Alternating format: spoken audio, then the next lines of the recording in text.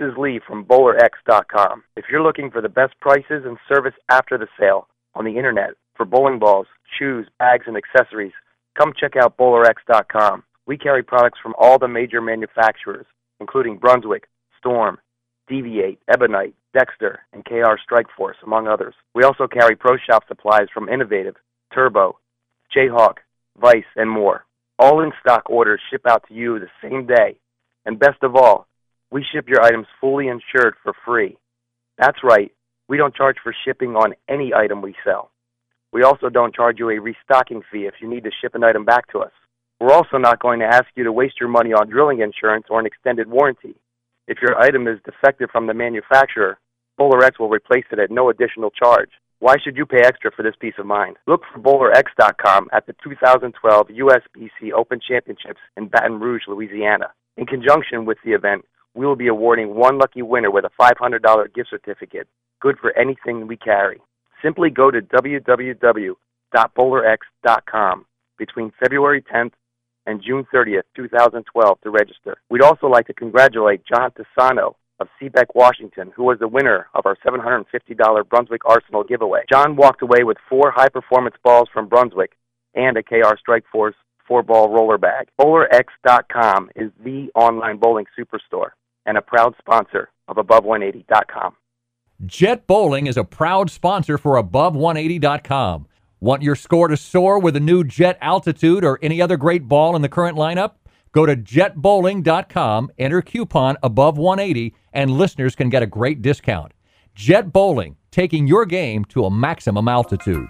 Above180.com, taking your bowling game to the next level. Tim Berg and Joey Serrar are ready to hit the lanes, approaching the issues that you, the bowler, want to know. From the latest equipment reviews and coaching to drilling layouts. Now, from Washington, D.C.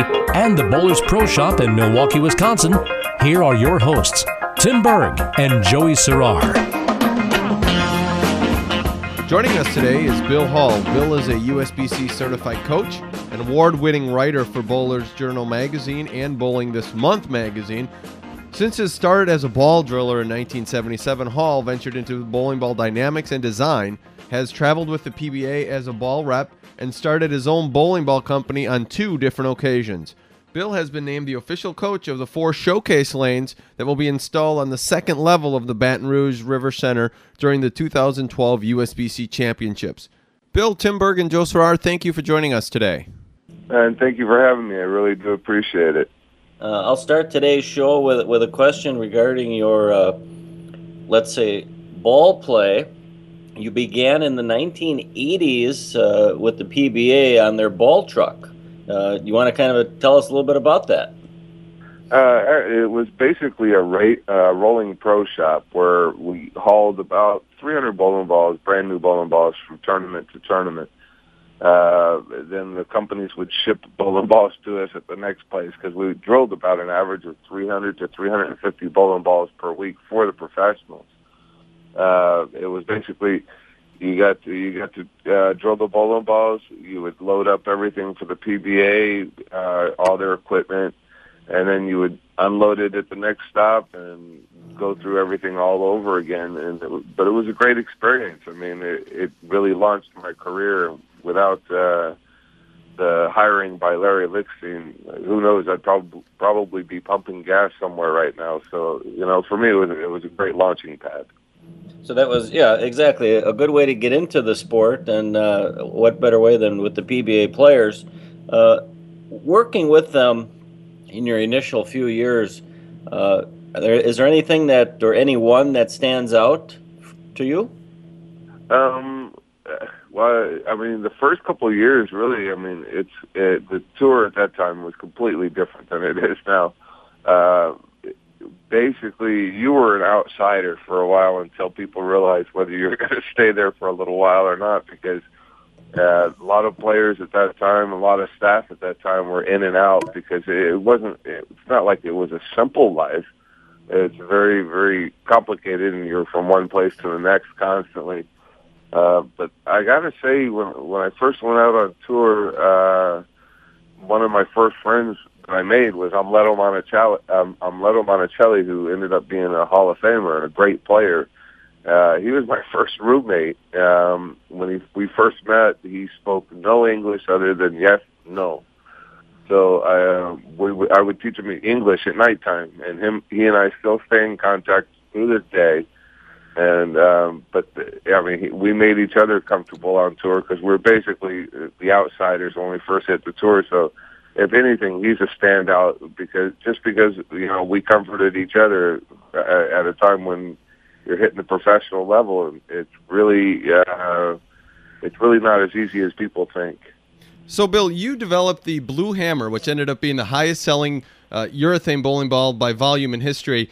Talk about how now, really, we've kind of come full circle into the fact that urethane is making a comeback with bowlers just to keep the lanes to them and not get that high skid flip reaction or that hooking off the lane that you see a lot of times from the reactive resin bowling balls. Yeah, well, I had a big part with the Blue Hammer because they gave us 16 different formulas, and I kept telling them what I'd like, what I didn't like. And really, you hit the nail on the head. We've gone completely full circle. The urethanes, we went from polyester bowling balls with different textures, such as a little bit harder, a little bit softer as far as the compression of them, into urethanes. Urethanes had their cycle for approximately, I would say, 9 to 10 years. Then we hit the reactive resins, and that's basically what everybody's throwing now, where the surface of the ball heats up at the very last moment and creates a lot of movement of the bowling ball on the back end. And now what the problem with those is they do take the oil off the lane quickly. Well, with that happening, people have realized that, you can't just have one look on the lane and one type of ball surface anymore. So now we're literally coming back to what we had 30 years ago, and that's the urethane bowling ball. And if you don't have one in your bag, you're definitely giving something up nowadays because you just need it off. You need something to be able to make playable once the lanes break down to a part where you're just not comfortable and you can't either create the speed or be able to, get a consistent roll on the ball in the back end. So you got to have something much more predictable, and it's brought everybody back to urethane. So in other words, Bill, you feel there's a definite place for urethane in the market due to the, let's say, inconsistencies that reactive resins can present. What about core design and core shape? Did you play a lot with different core numbers in the same cover stock? We played, especially back when we started really messing around with urethane. But right now, people are doing that.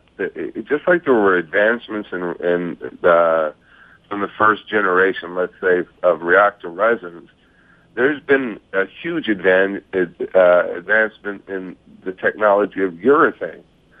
So now, 30 years ago, you couldn't put really too many different cores with it because it just didn't quite have that technology that you were able to adjust the cores with different ratios and things like that. But now you can. So yeah, you can play with them. You can use some your basic designs that are in the reactive resins, and then tweak them a little bit and still get them to be able to be effective with urethane. So yeah, it's all changed. I mean, technology has done so many things. Okay, Bill, again, Bill Hall joining us on the Above180.com podcast. Bill, want to switch gears a little bit and talk about you and your working with the USBC Open down in Baton Rouge, Louisiana. You are going to be part of the showcase lanes. So you are going to be helping bowlers. They can sign up for a coaching session with yourself, or they can do a practice session with their team. And you're going to be helping bowlers bowl on the USBC Open pattern. Why don't you talk about what bowlers can expect when they come down and visit you at the USBC Open? Well, first of all, USBC, I got to say, I got a chance to take a look at the lanes the other day and the way it's all set up, and they've got a private meeting for me to be able to take the players back behind. We're working on a few things to add into that meeting room so that we can make it the best experience possible. But really what they can expect is, which fits in for what I've been doing for basically about the last 14 years, is traveling overseas and working with international teams and teaching them how to break the lanes down properly, how to understand your equipment, and how to adjust off of each other. One of the biggest problems that you see, especially when you start playing with team events and things like that, is players that get a penalty, an open frame, because they didn't read off of their own teammate in front of them. So that always brings scores down. It always comes down to just a few pins as to whether you're going to be in the top or whether you're not. So we're really going to focus on that quite a bit. And really, I was speaking with a few of the USBC officials the other day, and they've allowed me the latitude to customize with each group that comes in, because I'm going to leave it up to each group. You know, they're not at all at the same level. So you're going to have some players that are, you know, you can go a little bit in one direction, and some players you have to go in a little bit different direction. And we're working on an outline right now as to for the players to fill out so we can accommodate them. Really, that's what this is going to be all about. What is best for the player that is taking the chance and the opportunity to get on the lanes and get a little bit of a head start at the tournament. So, Bill, do you think this year's tournament being on a brand new lane surface could pose more of an issue with, say, the oil transition and ball choices compared to last year being in Reno on an older synthetic surface that has a little bit of a broken-in type finish? Well, that's one of the reasons that right now, and you are correct, I mean, there's a huge difference between newer surfaces and older surfaces. But right now, that's why they're taking every precaution of cleaning the lanes, getting them as cleaned as possible. And, of course, no matter what oil pattern they put down, the lane surface will change within the next couple of months. There's just nothing you can do about that, regardless whether you had only plastic bowling balls, rubber bowling balls, reactive resin, urethane. It's wear and tear. It's very simple. So the surface of the lane is going to change, and it will make the oil pattern change its characteristics. So that's one of the things I want to keep up on while I'm there is luckily we've arranged where Kegel will be able to give me graph readings as to the breakdown of the oil pattern, and I'm going to have them done on a weekly basis and basically track the characteristics so people can know more about it by the time they hit the building. You can oil a lane one way in your home center, oil the lane the exact same way at USBC, and the characteristics are going to be different because the lane surfaces are different. So really, that's a great question and a great statement right there, because people do need to be aware of that. And until you do the practice at USBC, you really won't know the overall true characteristics, because the lane surfaces are going to be different than what you have at home.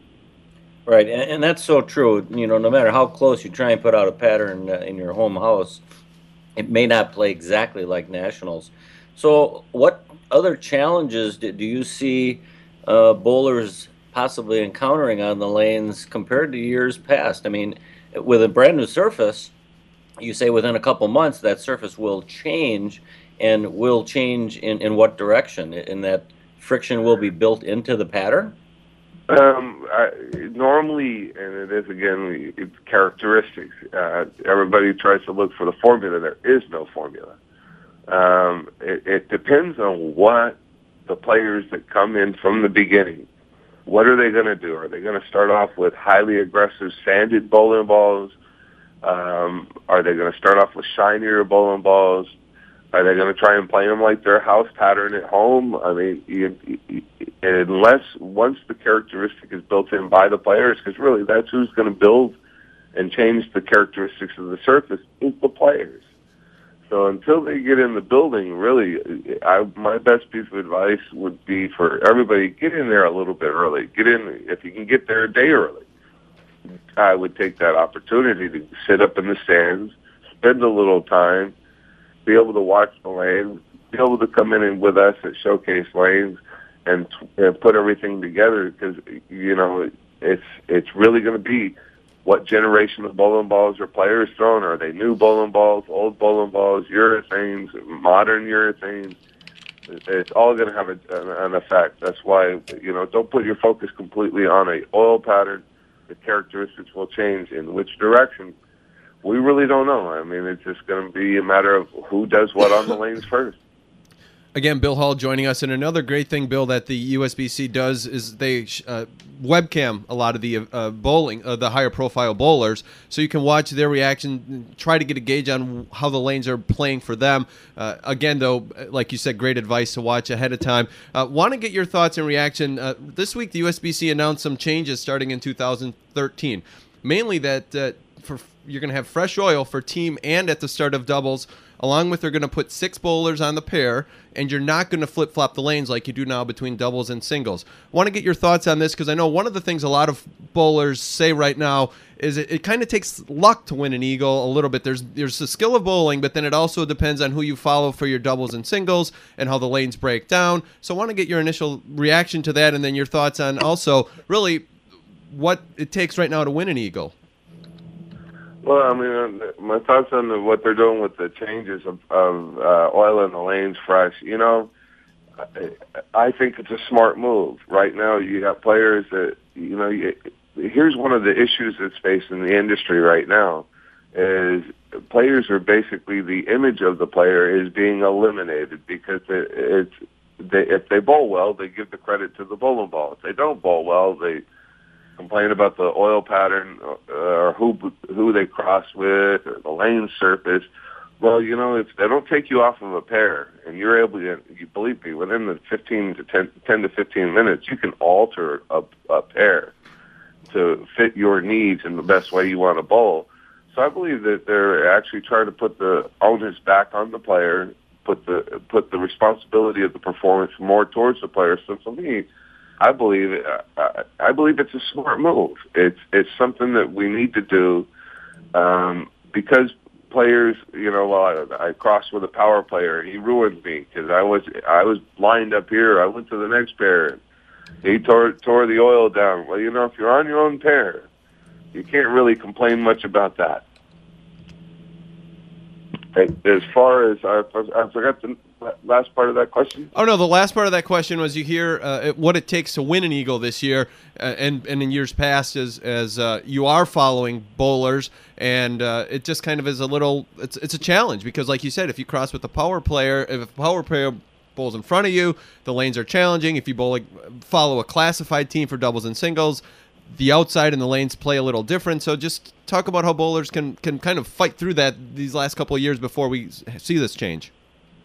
Well, what I would suggest a player does is you've got to, if you have some friends that you trust, do what they do, or a teammate that you trust, spot the next pair, just like everybody else does. They send down, we say it's called spotting the next pair, but you send down basically a spot. See how many bowling balls are going down the lane that are new. See how many bowling balls are going down the lane that are sanded, where the better players are playing. What style or characteristics of players that are on that pair fit your teammates so that you can help line up before you even get there. To go on the next pair blindly usually costs you a few frames, and as I mentioned earlier, it really only comes down to a couple frames here and there, and you're either in or you're out. So that's really what you got to do. And one thing that a player can do right now while they're at home, spend twice as much time shooting at spares, because you are going to leave them, and they do mean everything at this level. To get to the eagle, you're going to have to be at your top performance, and missing a spare is not going to be at your top performance. Jeff Riggles is a great spare shooter and a good player. So, that's why if you look, he's got a lot of awards. The guy knows how to play the game. He's a smart player and a very consistent player. And he knows how to make spares. So those are the things that you have to put together if you want to reach that top. Yes, Bill, this is Joe again. I totally agree with your concept on shooting spares. It seems until the strike, let's say, plan on the lane opens up and you have something to throw at, you're going to have to fill every frame and every frame becomes very, very important. In regards to the changes that are being made by USBC, to me, it's a welcome change. It's going to begin next year, so I mean it's being implemented right away. But I think all of these changes are going to help the sport. It's going to help this tournament grow. In that there's less whining that can be done on from bowlers, being affected by other players. Exactly, and it's something that I don't understand, and I hope that this doesn't come across in a improper way. But if you listen to somebody that plays the guitar and misses a note a little bit, you don't think they're very good. If you hear somebody that sings and they miss a note a little bit, you don't think they're very good. If you get a baseball pitcher that can't get it over the plate, you don't think they're very good. You get a batter that can't hit the ball, you don't think they're very good. If anything goes wrong on the lanes, the player believes they're still that good, but everything else around them was wrong. And that attitude needs to change if we really want to grow the sport. Again, Bill Hall joining us at the above180.com podcast. If you want to take part and take advantage of the showcase lanes, go to bowl.com. They have there's a phone number, an email. You can sign up already. Get your reservations in with Bill fast, because I'm sure they're going quickly. And also make sure you check out, they have a new program this year, also the VIP program, where is, again, a great value. Check out bowl.com for all the information on that.